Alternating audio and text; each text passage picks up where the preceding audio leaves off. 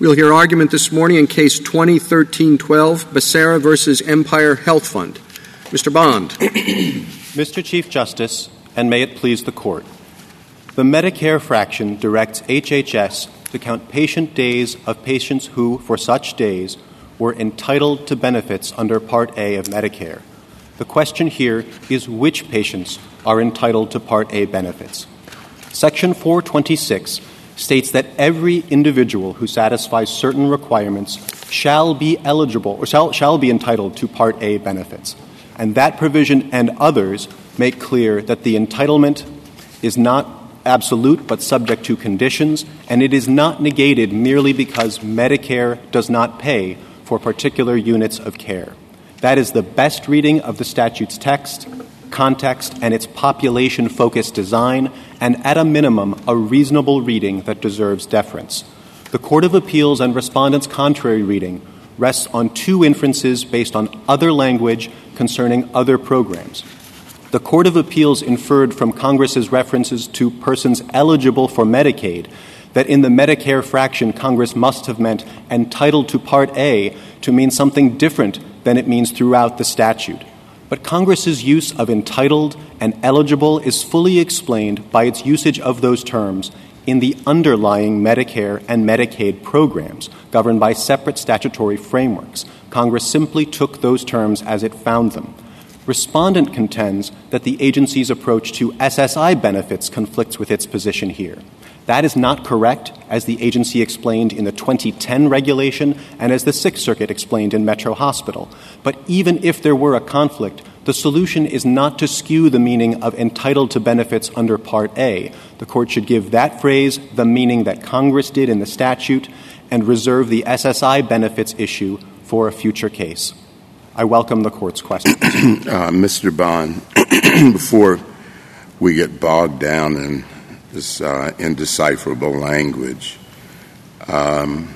what's the difference between entitled to and eligible for? So in the context of these programs... No. Just in ordinary meaning. So in ordinary language, I think entitled refers to having a right to something, but that something may itself be subject to conditions. It does not signify an absolute right. The District Court at Petition Appendix 42A pointed to dictionary definitions that go in both directions, and I think that's consistent with ordinary usage, as our season ticket holder example explains. Now, in ordinary usage, eligible more naturally means that someone qualifies for something, which is one of the definitions of entitled in the dictionaries the District Court identified. But whatever the ordinary meanings of those terms, I think it's clear how Congress used them in this particular setting with respect to entitled in Part A. You know who is entitled from Section 426. So how far can we go with that if there's no definition of entitled in the statute?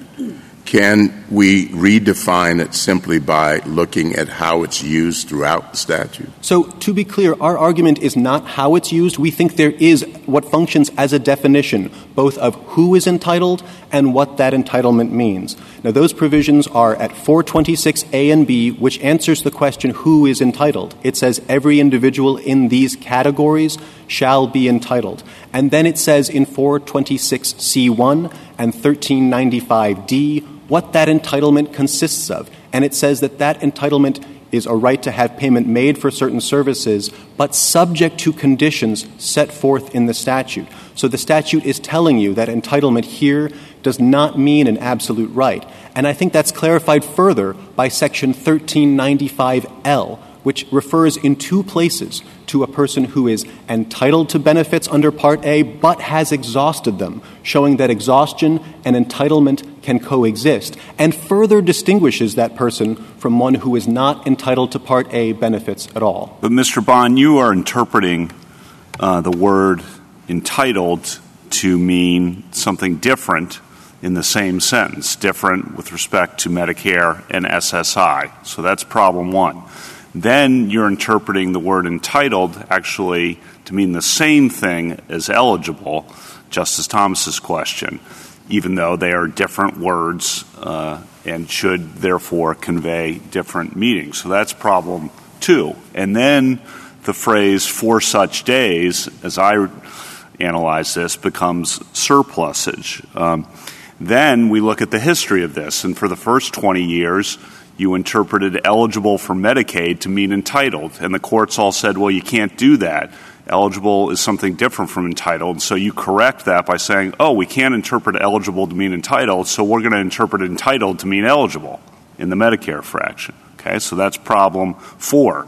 And then in the administrative process, I know you're just a lawyer, in the administrative process, HHS misdescribes the existing rule and the proposal, corrects it a week before the comment period closes, and finally changes the final rule from what it had been. So that's problem 5. We've whacked agency rules for much less than that. I know that's not the issue presented, but it is an atmospheric here. So there's just kind of a panoply of problems here, and that's more of a comment for you to figure out how to respond to. That's a lot of problems. Sure. If I may respond to those in turn, starting with the use of entitled in the Medicare fraction, referring both to entitled to SSI benefits and Part A benefits. Our interpretation of that term is consistent in that we read it to mean a person who is entitled by the statute that it's being referenced. Those statutes, as the Sixth Circuit and the 2010 regulation explained, use entitled differently. In the Medicare statute, a person who satisfies these criteria is entitled by operation of law, as the D.C. Circuit in Hall v. Sebelius explained. That's not how it works under SSI. The entitlement does not arise automatically. There must also be an application and a determination. I don't see why that matters, but keep going. Sure. Our point is that we are interpreting the phrase consistently, and that fits with both the nature of the benefits under those two programs and with how Congress is using the terms here. SSI is a cash benefit program, so to say that someone is entitled to that cash benefit more naturally signifies a person who is able to get that benefit. Medicare Part A is hospital insurance coverage, and it is perfectly natural to say that a person is entitled to that coverage even though their insurer won't pay for particular units of care, including because a third party was responsible for the injury, and so the third party insurance must pay for it. And that's one of the issues here. Respondents' theory would say if the person's injury was caused by a third party whose insurer must pay, that person moves from the Medicare fraction and that population that Congress separately addressed for at least that patient's day to the other fraction. And we don't think that's consonant with the statute. Mr. Bond, I think Justice Kavanaugh left out problem 6, which is that there's a backstory to all this, and that was that Congress was, I would say, extremely frustrated with what the agency was doing over time. Several times they tried to tighten the statutory language to push it, I would say, fairly in a direction contrary to what the agency wanted. So it strikes me as a situation where I think we ought to be particularly precise in interpreting the language Congress used without any gloss added by the agency. So if I can address that history in turn before returning to the rest of Justice Kavanaugh's question, I think the history is more complicated and nuanced than is sometimes described, and I'd like to walk through it in a bit of detail, but I think the through line is that the agency is not flouting Congress, but responding in good faith under the circumstances to actions by Congress and judicial decisions. I think the relevant history starts in 1983 in the statute that created the Prospective Payment Program. In that statute, Congress did tell HHS to adopt adjustments, including for low-income patients, but what it said was, as the Secretary deems appropriate. And the agency determined, after looking at the data, that it didn't think an adjustment was appropriate. That's reflected in a series of Federal Register rulemakings that are cited collectively at JA 39 to 40. So the agency made that initial determination. Now, at that point, you're right, Congress disagreed and said, no, you really must adopt a definition, and it gave the agency a very short deadline that the agency didn't meet. But when a court ordered the agency to meet another deadline, the agency complied. All of that was overtaken by the 1986 definition that Congress adopted. Now, the agency did interpret that for the first decade or so not to include patient days that were not paid for, i.e. covered by the Medicaid or Medicare programs. And Congress did not step in to correct that. But 4 courts of appeals did reject that interpretation in the context of the Medicaid fraction, and the agency responded by acquiescing to those courts' decisions, and it then carried over that interpretation to the Medicare context. Mr. Bond, in that history, what's helpful to the government?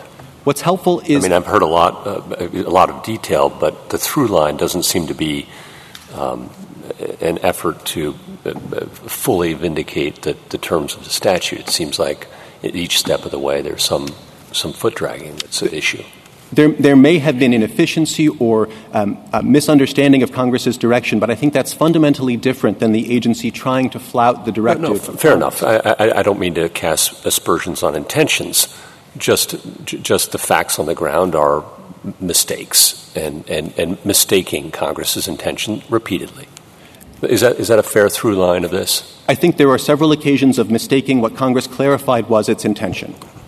And I think what the agency did in 2004 was carry over the approach that it understood from the courts of appeals was appropriate in approaching the Medicaid fraction to the Medicare fraction, to focus not on which patient days are paid for by a program, but whether a person satisfies the definition of the term Congress used, eligible as opposed to entitled. Counsel, how do you, or do we, give you any Chevron deference for this interpretation? Are you relying on that at all, or are you taking the position that this is what the statute plainly says, even though, as Justice Kavanaugh pointed out, that's subject to a great deal of dispute? So what we're saying is 2 things. We think we have the better reading, writing on a clean slate, and at a minimum, a reasonable reading. I think what we're saying is what... Answer my question. Do you think you're entitled to Chevron deference? We do think we are entitled to Chevron. So how do you get past Encino motor cars,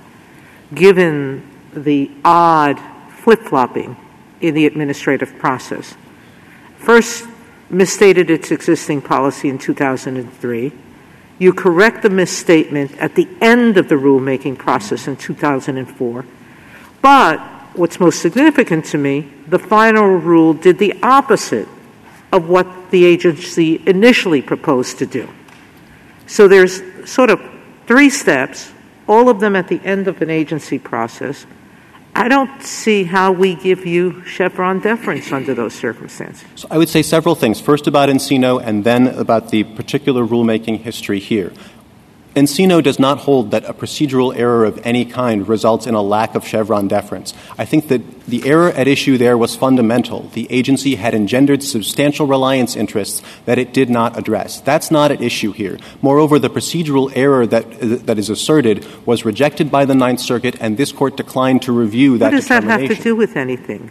Whether there's an administrative failing under the APA is a different question than are you entitled to deference for an interpretation that it took you till the end of the process to fix, and then when you fix it, you do the opposite of what you said you were going to do. So on those points, the deference goes to the final rule, the final decision-making made by the agency, not to its earlier statement. So deference hinges on what the final rule said. Now, to your point about the gap between the final rule and the proposal, the proposed rule put a binary choice to commenters, and these are sophisticated providers, between counting these days in the Medicaid fraction as the agency proposed and as respondent now argues, and including them in the Medicare fraction, which the agency mistakenly described as its existing policy, but those 2 options were on the table for commenters. Can you point to any other statute? You said you have the better reading, where Congress uses words that have 3 meanings.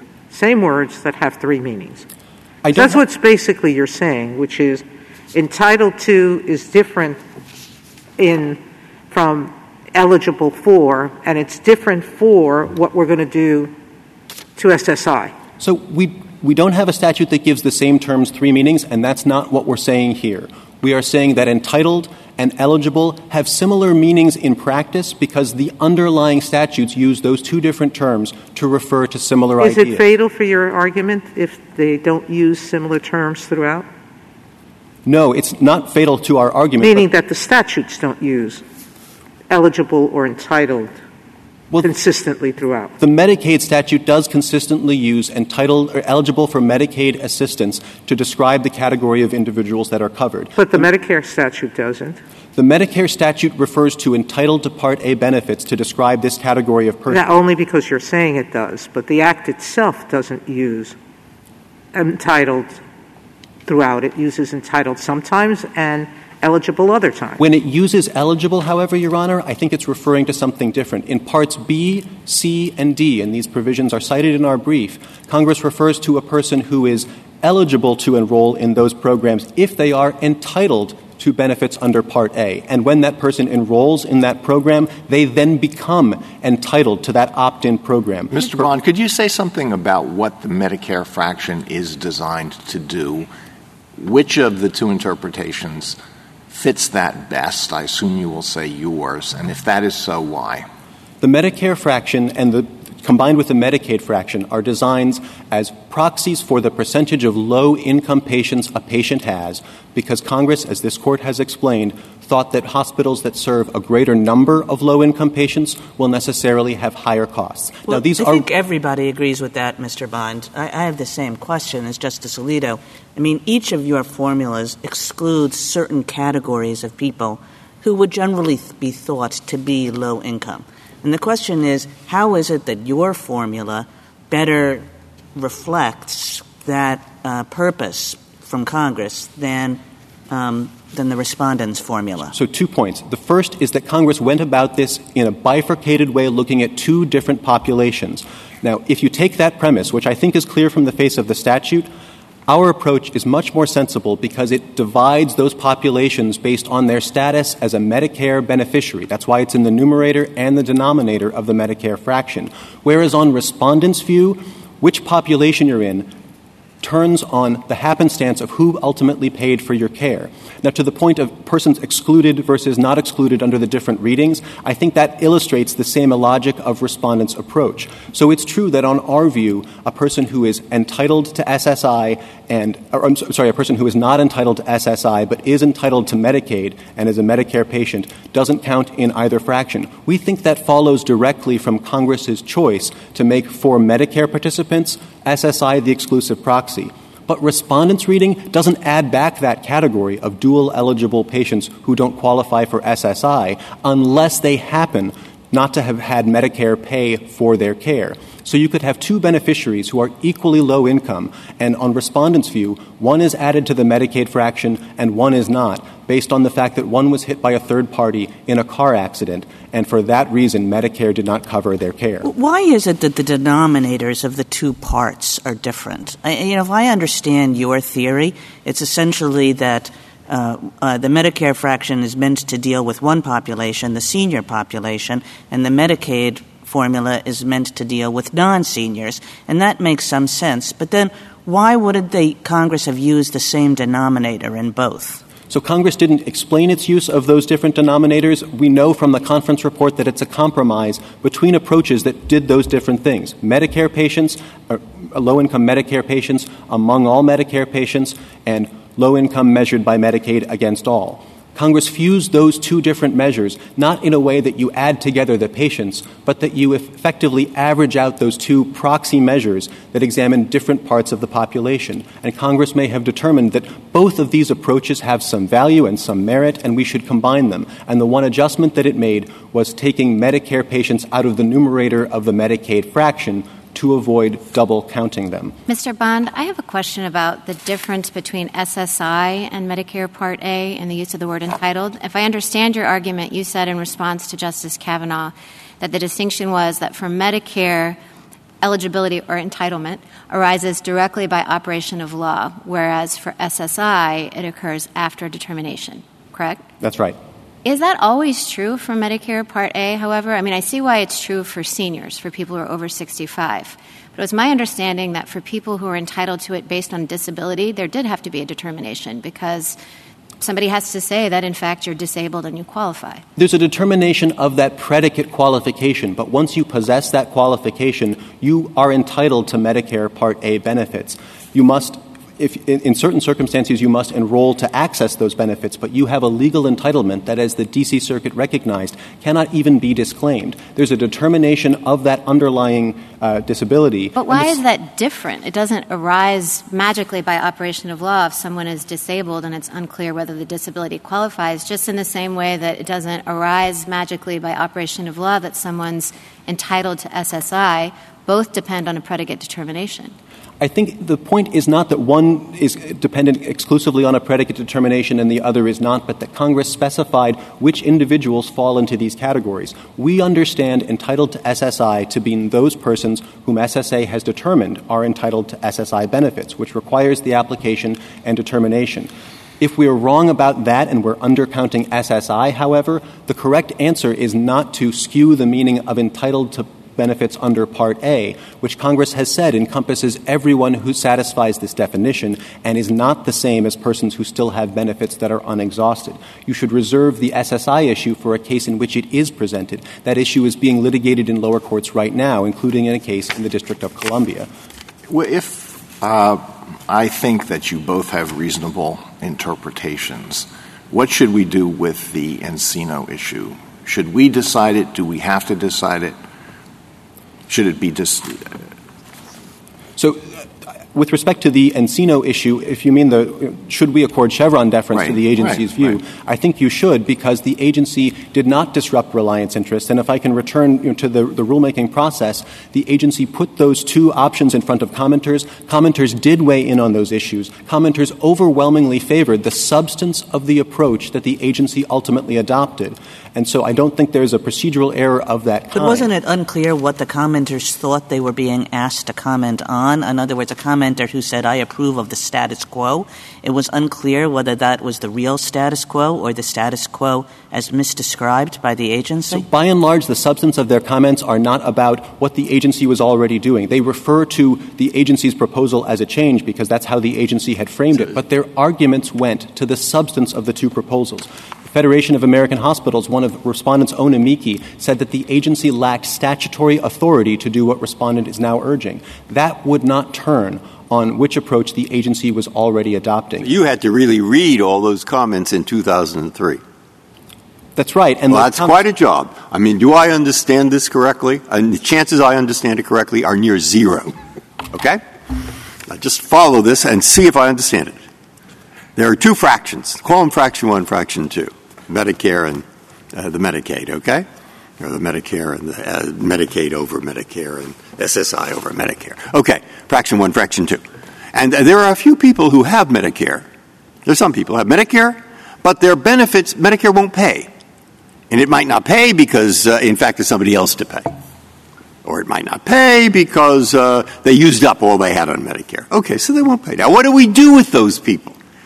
Do we put them in one? Or do we put them in the denominator of 2 somehow? Okay? That's the issue. And so let's call them people who've exhausted their benefits. So these people are exhausted, just like me after reading this case. Okay? We're exhausted. And now what do we do with the exhausted people? And the fact is, in 2003, not even the agency knew what they were doing with the people. They wrote down that we are put all these people, I think, in 1. But they hadn't. They'd actually put them in 2. Or maybe it's vice versa. But I think I got it right. So now they say, what should we do? They say, let's put them in 2. By now it's 2008. And after they read the comments, they say, no, we're going to put them in 2000. We're going to put them in 1. Now, if I'm right so far, the exhausted people are now in this rule over in 1. And that's where I am, exhausted. Okay? So that's where they are. You know how many people understood this from 2003 on? 2. 2 commenters out of God knows how many actually understood it. So if I were in Congress and I had this issue in front of me, you know what I would say? Let the agency do what it wants as long as it's reasonable, because I have no idea. And so my question is, how are we expected, 9 people, when only 2 people in the United States in 2003 understood it in the way of comments, how are we supposed to decide who's right? I mean, if it were so obvious, it wouldn't have taken 17 years to get to this point? To pick up on that last point, the fact that Congress has not intervened in the 17 years since the final rulemaking, I think tells you that Congress did not think the agency had strayed and did not disagree with the agency's approach. And it's not because Congress wasn't watching. As we note in the reply, Congress specifically intervened to approve the agency's Medicaid regulations relating to demonstration projects, and yet left its approach to this issue unaltered. Now, to the substance of your question, the exhausted patients belong in Fraction 1 because their exhaustion of certain items of care does not transform them into non-Medicare patients, and they can still get other Medicare Part A benefits, even if they've exhausted their inpatient care. But to the extent that the Court thinks that question is unclear, that's a quintessential question for the agency. Thank you, Counsel. Justice Thomas, anything further?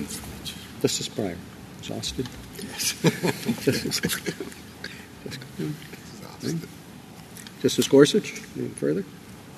What do we do about the fact that, as in this case, Chevron is very often asserted by the government to defend an interpretation that not only few people were given any advance notice of or understood, or maybe they were too exhausted to understand by the time it all was adopted, but also tends to favor the government's own pecuniary interests? Should we be granting deference in those circumstances? I don't think a carve-out to deference based on which way the needle goes in terms of the federal government's expenditures or not. We normally, you normally take it into account when you're interpreting a document, who writes it and their pecuniary interests. Why would this be different? Well, I think in this particular instance, the fact that the overwhelming majority of commenters said that counting these patients in Fraction 1, the Medicare fraction, was better for them than counting them in the other, and that the agency said it's going to depend on the hospital. We are not making a decision either way, but even adopted the approach that the commenters, the sophisticated providers, preferred, I think undercuts any inference that the agency here was trying to undermine payments. Everyone agrees the goal is to increase payments. The question here is by precisely how much for precisely which providers. The agency provides billions of dollars a year, and the question is exactly how much more it must provide to certain providers. Justice Kavanaugh? To pick up on the Chief Justice's earlier question and Justice Gorsuch's question about the through line, it seems from a 30,000-foot level that the through line is the agency wanting to spend as little as possible on this program because entitlement spending, mandatory spending, is a huge part of the federal budget. And the agency, especially in 2003, 4, 5, the new prescription drug benefit had just come in, which was going to be a huge new expenditure for the government. And so the government, the administration at that time, was looking for places to restrain the growth or cut, in government speak, spending. And that's the through line going all the way back, as the Chief Justice says, to the beginning. And you do it by interpreting eligible to mean entitled to begin with, and then interpreting entitled to mean eligible. So why, when we look at the whole picture, is that wrong to see? And it's a laudatory motive, but the question is the statutory language getting in the way. Why shouldn't we see the through line as the government wanting to be stingy in its payout of these benefits? Because I don't think that tracks what the agency said at each of those times. In 1984, it said, we looked at the data and don't think an adjustment is warranted. Subsequently, after the 1986 statute, it looked at the statute and thought, based on the legislative history and the language, that Congress didn't intend to include non-covered persons. But 4 courts of appeals rejected that. So the agency is responding as those events unfold. But I think at a broader level, the answer to the question, which interpretation is best, can't be answered by broad-brush statements of congressional purpose to increase payments, especially given the highly reticulated calculation set forth at 18A to 25 of our appendix, where Congress laid out all these detailed things. So it's not the agency trying to skew the calculus one way any more than it's Congress trying to maximize payments. Indeed, in the Affordable Care Act, Congress reduced the amount of these payments. One final question. Do you agree, though, that the agency's approach from the mid-'80s through those 4 courts of appeals was to lower payments beyond compared to what it would have otherwise been. And then its approach starting in 03, 04, 05 similarly was to lower payments compared to what it otherwise would have been. So we're not in a position to dispute that it generally had that effect. We don't, in the ordinary course, calculate the effects on individual hospitals because the agency calculates the Medicare fraction, but the remainder of the equation is calculated by the contractors. You say you're not in a position to dispute. It's almost impossible to dispute, isn't it? I mean, the letter you sent in and the stats in your brief. And what that letter reflects is that for hospitals in the Ninth Circuit, for most, but not all, the Medicare fraction would go up. Now, the numbers that we provided do not translate directly into payments, but yes, the general tendency is if you have a higher Medicare fraction, there may be a higher payment at the end of the process. That amount is probably going to be small. The median and mean, as we note in the letter, are really quite modest. And it still depends on the hospital's population. And that, I think, is the agency's approach. Thank you. Justice Barrett? Thank you, counsel.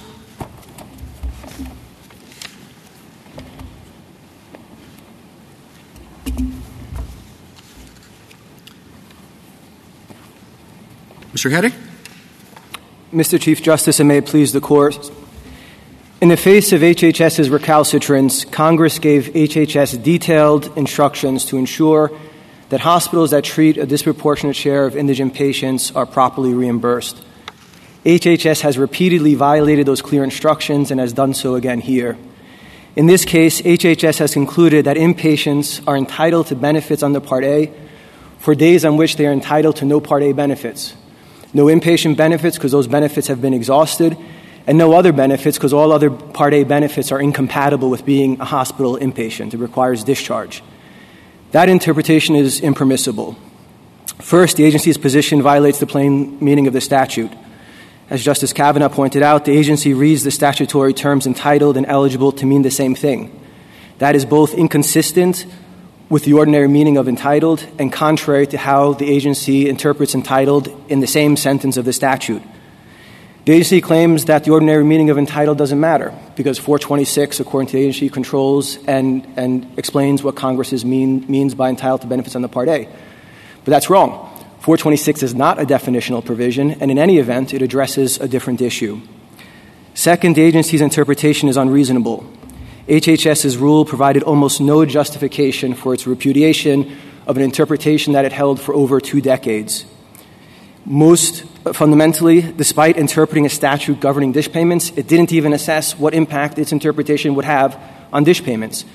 We now know, 15 years later, that the effect is to reduce the Medicare fraction over 80% of the time. Since the agency's own interpretation can only also reduce the Medicaid fraction, it can never increase it, this means that the agency has once again categorically excluded indigent patients in violation of Congress's clear instructions. Unless there are questions from this Court, I'll begin with the statute's plain language. Just one quick question. There are other provisions that hinge on whether or not someone is entitled to benefits under A. But if you limit it as you want, as you suggest, what do you do with those enrolling under C or D, or what do you do also with the conflict the government pointed out with 1395L that seemed to suggest that you can both exhaust and still be entitled to benefits? Your Honor, we think it's possible for statutes to ask different questions, and there is a distinction between asking whether a patient is generally entitled to Medicare benefits, are they a Medicare beneficiary generally, and we think those other statutes ask that question, but that's not the question the DISH statute asks. And the proof is that the DISH statute specifically qualifies entitled to benefits for such days. So the question the DISH statute... Well, but then you are suggesting that the interpretation of this provision would be out of kilter with other provisions in the Medicare statute, and you would be relying just on the parenthetical for such days. So as much as we can, say to the government, well, you're saying entitled means 2 different things, I mean, you have an equal or greater problem, which is that you are interpreting this phrase in a way that's very much not the way we would interpret this phrase in the rest of the Medicare statute. Your Honor, I think the key distinction is the 4 such days. And tellingly, that language does not appear in any of these other provisions that the Secretary cites, right? It doesn't say if you're entitled to Medicare 4 such days or for any particular days, then you can enroll in Part B. It says if you're generally entitled to benefits under Part A, full stop, if you're a Medicare beneficiary generally. And we agree, Your Honor, that these patients are still Medicare beneficiaries generally. As the Secretary points out, there are benefits they could access once they are discharged, not as hospital inpatients. They can't get skilled nursing benefits while they're an inpatient or home health benefits at a hospital. So they're still Medicare beneficiaries generally, but again, that's not the question that the DISH statute asks because it has language that's not found anywhere else. But that language might mean what you think it means, or it might mean something entirely different. I mean, you say that the government's reading turns that language into a superfluity, but it's not. That language continues to perform a very important function, and a function that Congress might well have thought about when it was drafting this statute, which was, we have to deal with the people who turn 65 during their hospital stays. I mean, that's not an inconsiderable number of people. This is a gigantic program. People turn 65 every day. It would make complete sense for the drafters of the statute to say, we have to put in something about like prorating it for the people who turn 65 in the middle. Your Honor, it's not just that 4 such days would do very little work and this court has rejected. I mean, that's a lot of work. A lot of people turn 65 during, every day in this country. Right. I don't know how many do it while they're hospital inpatients, but there's a more fundamental point, and that language would be completely unnecessary because remember, the unit of measurement here is days. And so according to the Secretary, what 4 such days does is tell the HHS, you cannot treat a specific day as being entitled to benefits in the Part A until the patient has met the bare minimum for Medicare eligibility requirements.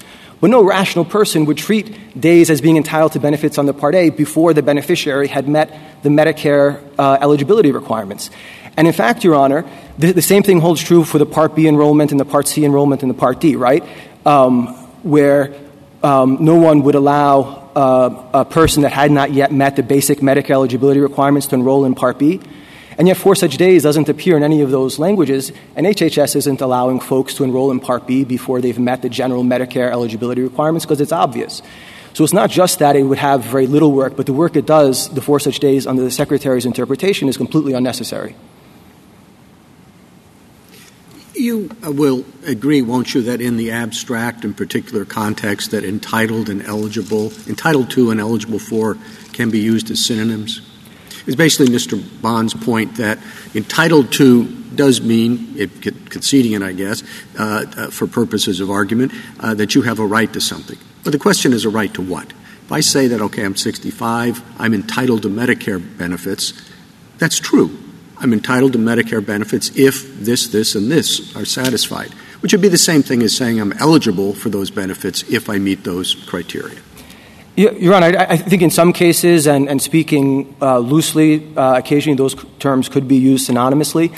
I think when they're juxtaposed as they are here, 2 different words in the same sentence, because it talks about folks that are entitled to benefits in the Part A and eligible for Medicaid.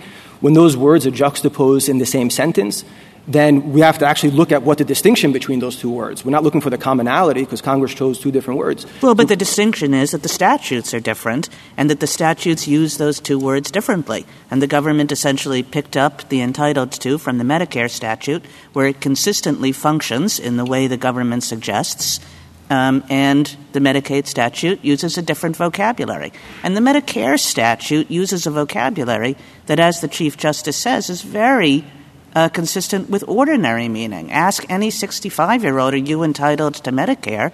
And the answer is going to be yes. And it's really not going to matter whether they've exhausted their 90 days of coverage.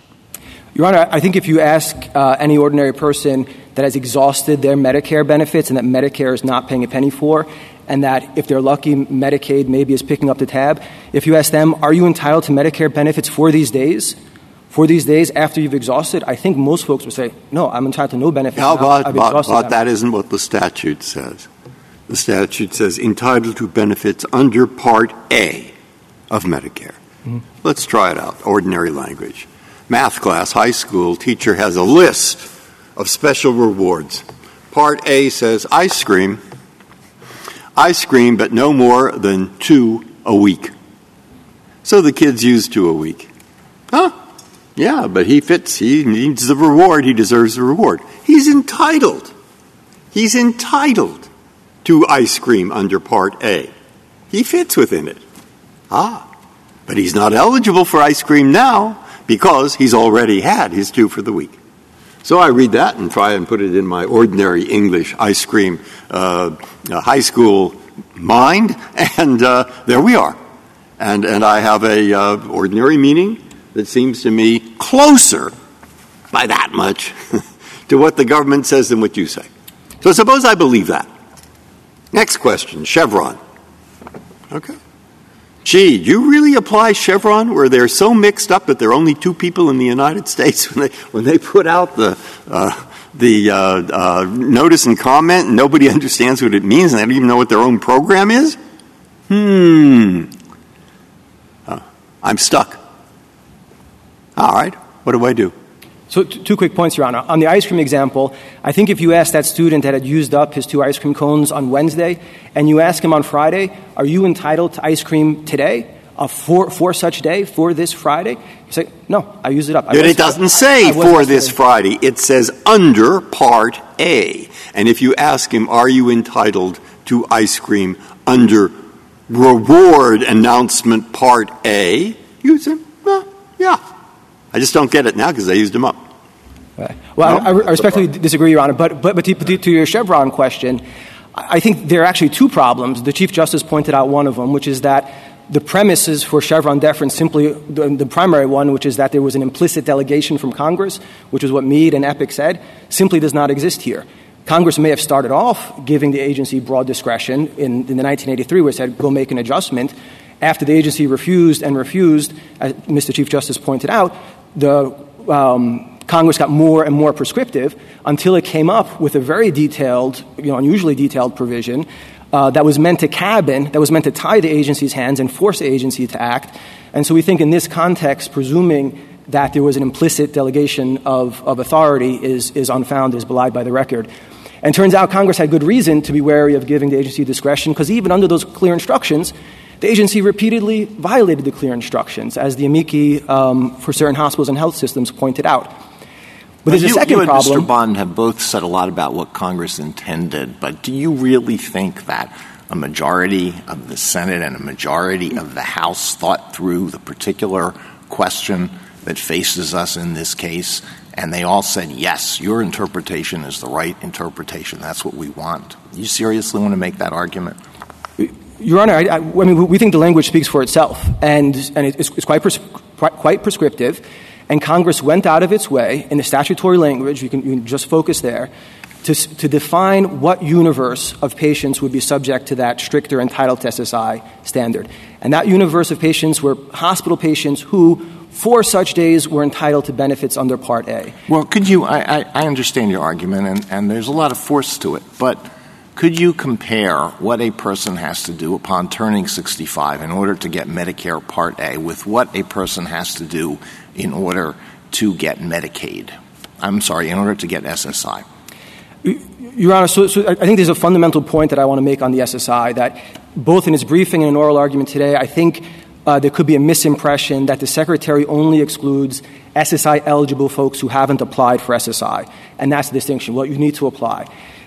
On the contrary, though, HHS excludes large numbers of patients that have applied for SSI, been determined eligible for SSI, and simply did not receive their SSI benefits. Well, the point is, how many hurdles do you have to clear upon turning 65 in order to get Medicare Part A? And how many hurdles do you have to clear in order to get SSI? My impression is that you don't have to do very much to get Medicare Part A, and you have to do more to get SSI. Is that wrong? It's not complete, Your Honor. I think for two reasons. As Justice Barrett pointed out, there are categories of Medicare beneficiaries that need to apply if they're not based on age, if they're disabled, et cetera. Even for those who are 65, it's if they also get their Social Security retirement benefits, which requires an application. You have to ask, and you can determine when you ask for those Social Security. So the difference isn't that great between the two. But more fundamentally, Your Honor, again, going back to my point a moment ago, even if patients have applied and been determined eligible for SSI, the Secretary will still exclude them, even though they've applied and have met all the statutes simply because they don't receive the benefit. We cite in our briefs patients that refuse direct deposit or whose checks were returned as undeliverable. Those folks are excluded. Clearly, they applied for SSI. They're trying to send them their SSI checks. Can I keep going? Well, I was just going to conclude, Your Honor. These folks are being excluded not because they didn't apply, but because they simply did not receive their SSI cash for some reason.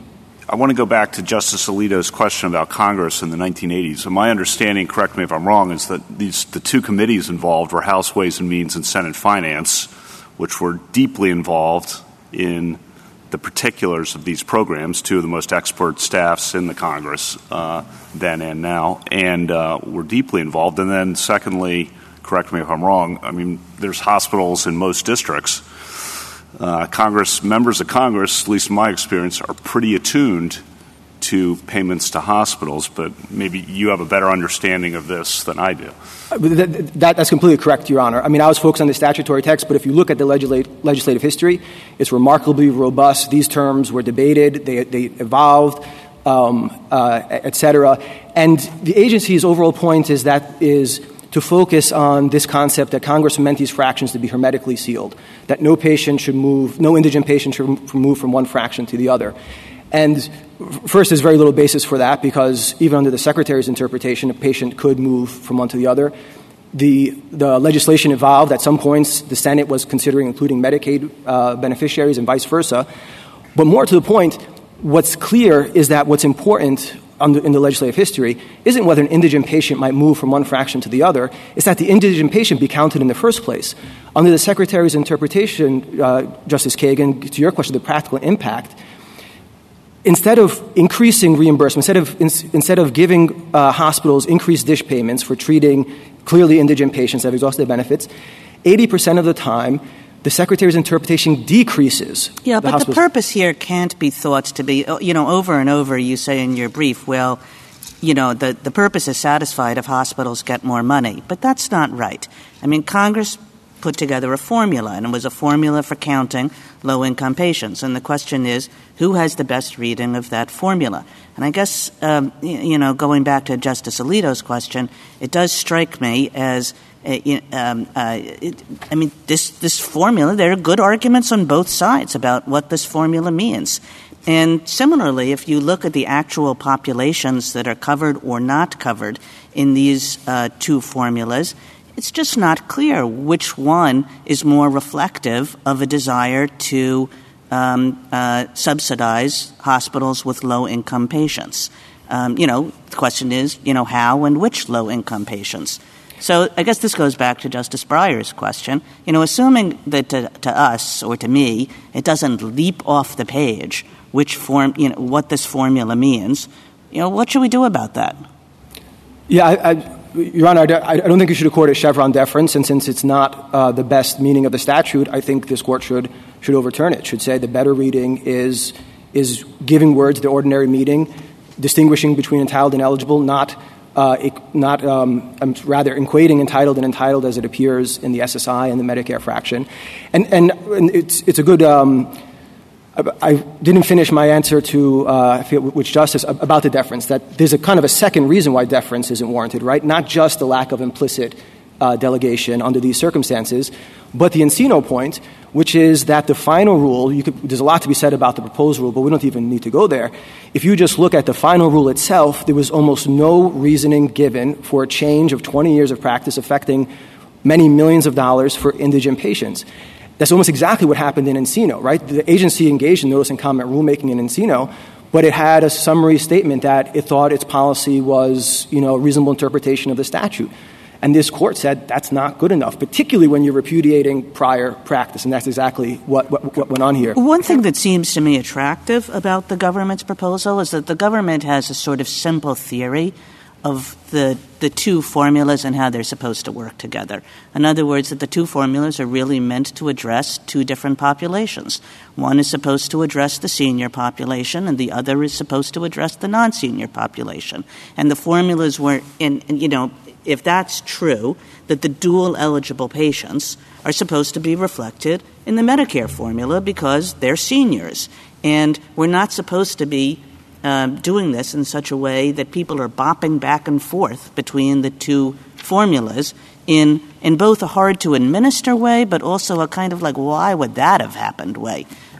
So the government's theory of what these formulas were meant to do seems a lot more sort of simple and straightforward than yours does to me. Your Honor, I suppose one fundamental point, by Congress using the term for such days, again, in its wisdom, it kind of eschewed an idea of simple, right? Because, I mean, it specifically required an analysis, a day-by-day analysis, precisely what the Secretary said. Well, on your theory of what that means, it does, but not on the government's theory of what that means. On the government's theory of what that means, it was just meant to kick out people who kick out the days that people were in hospitals before they were 65. Yeah, I think on the theory it requires a day-by-day analysis. In one case, according to the government's theory, which, as I discussed, makes no sense because there's no reason to tell HHS don't treat people as entitled to benefits on the Part A before they've met the Medicare eligibility criteria. Can you make your argument without relying on that parenthetical? Yes, we can, Your Honor. Because in either case, even without that parenthetical, the agency is still equating entitled and eligible, even assigning the same reason, and that's kind of beyond dispute. In the Ninth Circuit, the government contended... Yeah, I guess I would say, can you make your argument back to my question about what these formulas are supposed to do without relying on that parenthetical? The government, is like, this is the senior formula, this is the non-senior formula. That makes a lot of sense. Yeah. Your Honor, I mean, there's at least one other answer, and I think there's probably more. But it makes sense for Congress to focus on who pays, because the payment is different. Medicare generally is known to pay more generously than Medicaid. So it makes some sense for Congress to have said, if Medicare is paying for this patient and you're getting, generally reasonable payment, the more stringent entitled to SSI criteria apply. So you're actually entitled, not just eligible for SSI. But if Medicare isn't paying and you're relying on Medicaid payments, which are generally pretty poor, then in that case we need a more generous standard to apply, and so you go into the Medicaid fraction. Counsel, if I might circle us back to Justice Breyer's question a moment ago. If we thought this were ambiguous, the statute ambiguous, and your first argument against deference to the government is that this matter wasn't assigned to it because Congress became so prescriptive. Got it. Your second argument, which you call your Encino argument, I think, I might think of it as a Chenery argument, if you want to put it in those terms, is the government is now relying on different sets of arguments than were in the rulemaking, and that should be taken into account before we grant it any kind of deference. I think the government's response to that one, though, was that the deference belongs to the substance, regardless of what procedure was used to adopt the rule. What do you say to that, number one? And number two, moving beyond those two arguments, you can think of it as Meade and Chenery or Meade and Encino. Do you have a third, or is that it? On the first question, Your Honor, it's and it's actually very similar. So there were problems in the procedure itself, and again, we're willing to put that aside. It's in our brief. I think it speaks for itself. But if you look then at the outcome of the rulemaking, so the substance of it, what the agency said to justify its policy. In that case, it's on all fours with Encino, where, again, in Encino, I don't think there was an allegation that, as there could be here, that the agency misstated its policy, et cetera. But it was simply the fact that the rationale given was insufficient, was unreasonable to support particularly a radical change in policy, and that applies here, too. I agree on the Chenery point. 426 never came up in the rulemaking. The phrase "for such days," which the Secretary says was the whole thing that changed in terms of 4 such days, doesn't appear anywhere in the rulemaking. The legislative history isn't cited in the rulemaking. The agency didn't even do an impact analysis on a rule that's about payments. That's a third, then, if I'm understanding your answer correctly, that's a third problem, a lack of reasoned explanation. They didn't address particular aspects of the problem. Correct, Your Honor. Maybe. Exactly. Didn't even I'm consider... still stuck in what we do. Actually, it's rather pretty difficult case for me. I mean, I think what Justice Gorsuch said is probably right. I mean, I'd have an awful qualm about using Chevron here. The point of it is supposed to be that a reasonable member of Congress would have wanted the agency to figure this out, and where it figures it out, doesn't figure it out, gets everything mixed up. It's a pretty tough case to use Chevron. Okay. So then what do we do? I mean, if the language slightly goes in their direction, and now we have Justice Kagan's argument, which is probably all created in 2020, 2021, to justify something that was done who knows why in 2008 or 2003, at that point I am actually baffled. I know you're just going to say decide for us, but that isn't going to help me when you just say that. So, do you think of anything else to say? I can, Your Honor. I think in some ways this is an easy case, with all due respect, because the Secretary's interpretation, admittedly, the Secretary admits, requires departure from the ordinary meaning of entitled, requires the violation of all sorts of statutory canons, requires equating entitled to eligible, departing from the ordinary meaning of entitled, rendering for such days superfluous. But we think it clearly does. And all of that is based on its view that 426 controls. But 426 is not a definitional provision. Title II has definitional provisions, and 426 is not among them. The Medicare statute has a definitional provision, and entitled isn't defined there. Counsel, doesn't 426C help you? I thought 426A and B, which the government is relying on to equate entitlement with eligibility, I read C, and it's clearly saying, which is made subject to A and B. A and B are made subject to C. It says, entitlement of an individual to hospital insurance benefits for a month shall consist of entitlement to have payment made under and subject to the limitations in Part A. I mean, it's taking away exactly what they claim, that eligibility and entitlement are equated, isn't it? Your Honor, we agree. And the second point, besides not being a definitional provision, is, and perhaps more importantly, is the point that, as you just said, 426C, far from departing from the ordinary meaning of entitled, specifically links entitlement to payment, as does 1395D, a provision that actually appears in the Medicare statute, that says almost the exact same thing. Entitlement, it's not a badge of honor a Medicare beneficiary. What it is payment for services, and these patients were entitled to no payment of services for the days that they were hospitalized. So is our bottom line, do we reach the better reading? I'm assuming you're saying Chevron doesn't apply for 4 or 5 different reasons. We have to give it the better reading. And the better reading is yours because of all of the reasons Justice Kavanaugh set forth earlier and the additional ones developed, correct? Correct. Have we left out any other reason why yours is the better reason? Or the better reading, I'm sorry. Your Honor, I think we covered the basis. Justice Kavanaugh listed the 5 points. Would agree with those. Chief Justice added the 6th. I think among those 6, I think we've covered the basis of the reasons. Can I ask how the 4 such days worked in practice in the first 2 decades? Someone would go through and say, this patient on November 10th received Medicare benefits for that hospital stay. On November 11th, they've received Medicare. On November 12th, they did not.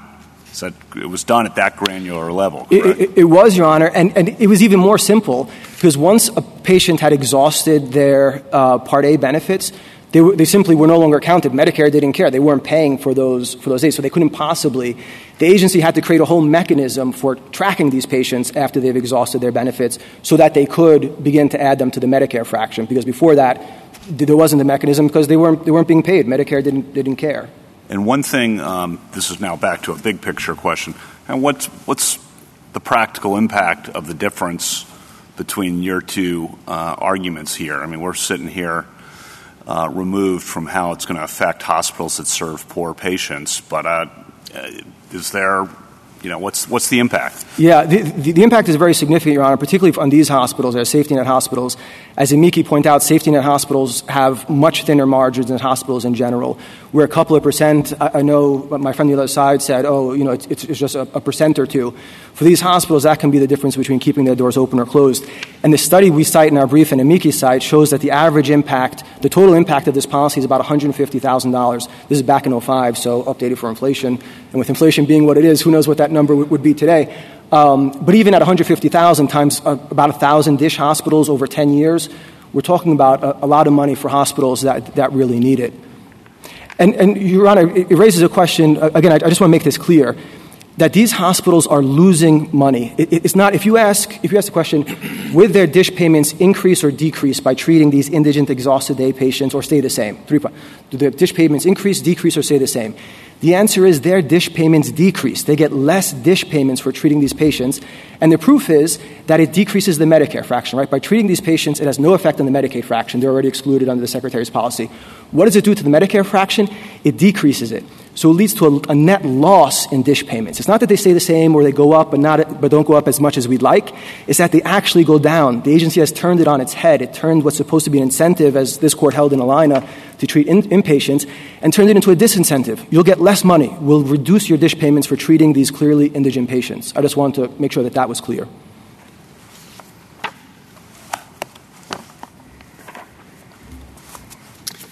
Justice Thomas, anything further? Just one question. Are inpatient services the only benefits under Part A?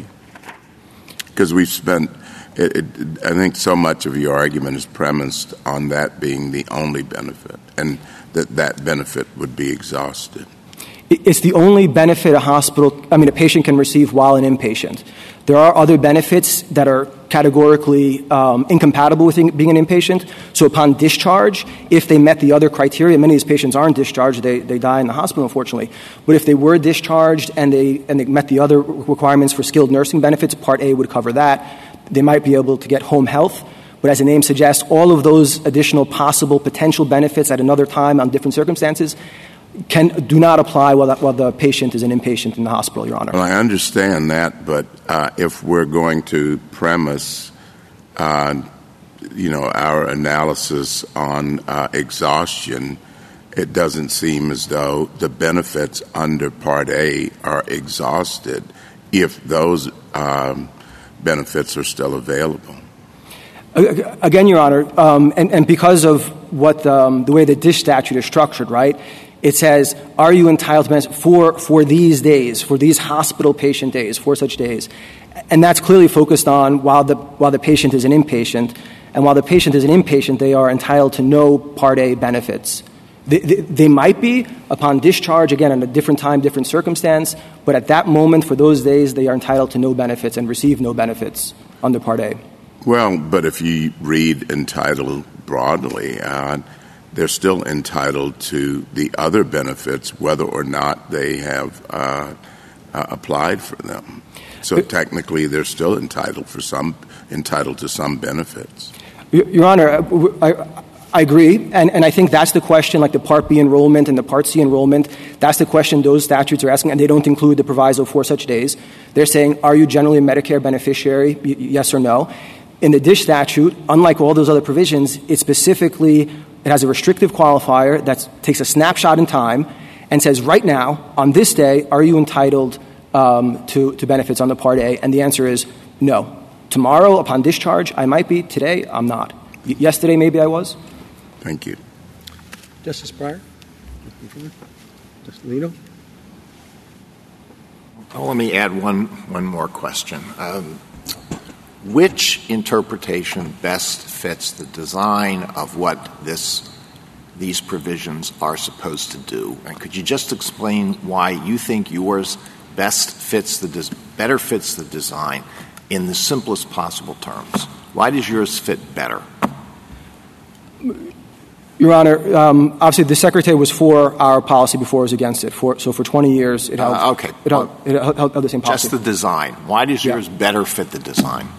I think, Your Honor, statutory language, but I think then if by design you mean like what the stated intent. I mean, what the purpose of the dish fraction, right? As a hospital's dish fraction goes up, its dish payment is supposed to go up. That's the way it's designed. The two work in tandem: higher dish percentage, higher payment. In this case, as I was explaining a moment ago, the Secretary turns that on its head, and by treating exhausted indigent patients, the more of those patients you treat, the lower your dish payment goes. It's not just that it stays the same or doesn't go up as much. It marches downwards. That is completely inconsistent with, I think, what this Court recognized was the purpose and the design. Are you saying anything more than the purpose is to give you money and your provision your interpretation gives you more money? Are you saying anything more than that? I am saying something more than that, Your Honor. I'm saying that the purpose, as this Court held in Alina, was to, and this Court used the word incentivize, to provide the resources and incentive to treat indigent patients. And by turning it on its head, it's not just more money, but if you start taking money away for treating indigent patients, which, as I was explaining, that's the phenomenon, over 80% of the time, you're actually losing money, that it turns the whole the whole dish payment into a penalty, and that's inconsistent with the design. And it gets to that place by violating multiple canons of statutory interpretation on top of it, right? Yeah, no, I know about all the canons of statutory interpretation. All right, thank you. Justice Sotomayor? Justice Kagan? Justice Gorsuch? Anything further? Justice Kavanaugh? Just so I understand that, your answer there, I mean, the two things are supposed to track because the formula is supposed to track the number, roughly, of poor patients a hospital serves, and the more they serve, the payments are supposed to correspond. Mm-hmm. And this, you say yours more accurately tracks that, right? Correct. All right. That's right. Just so I understand. Okay. Thank you, counsel. Mr. Bond, rebuttal.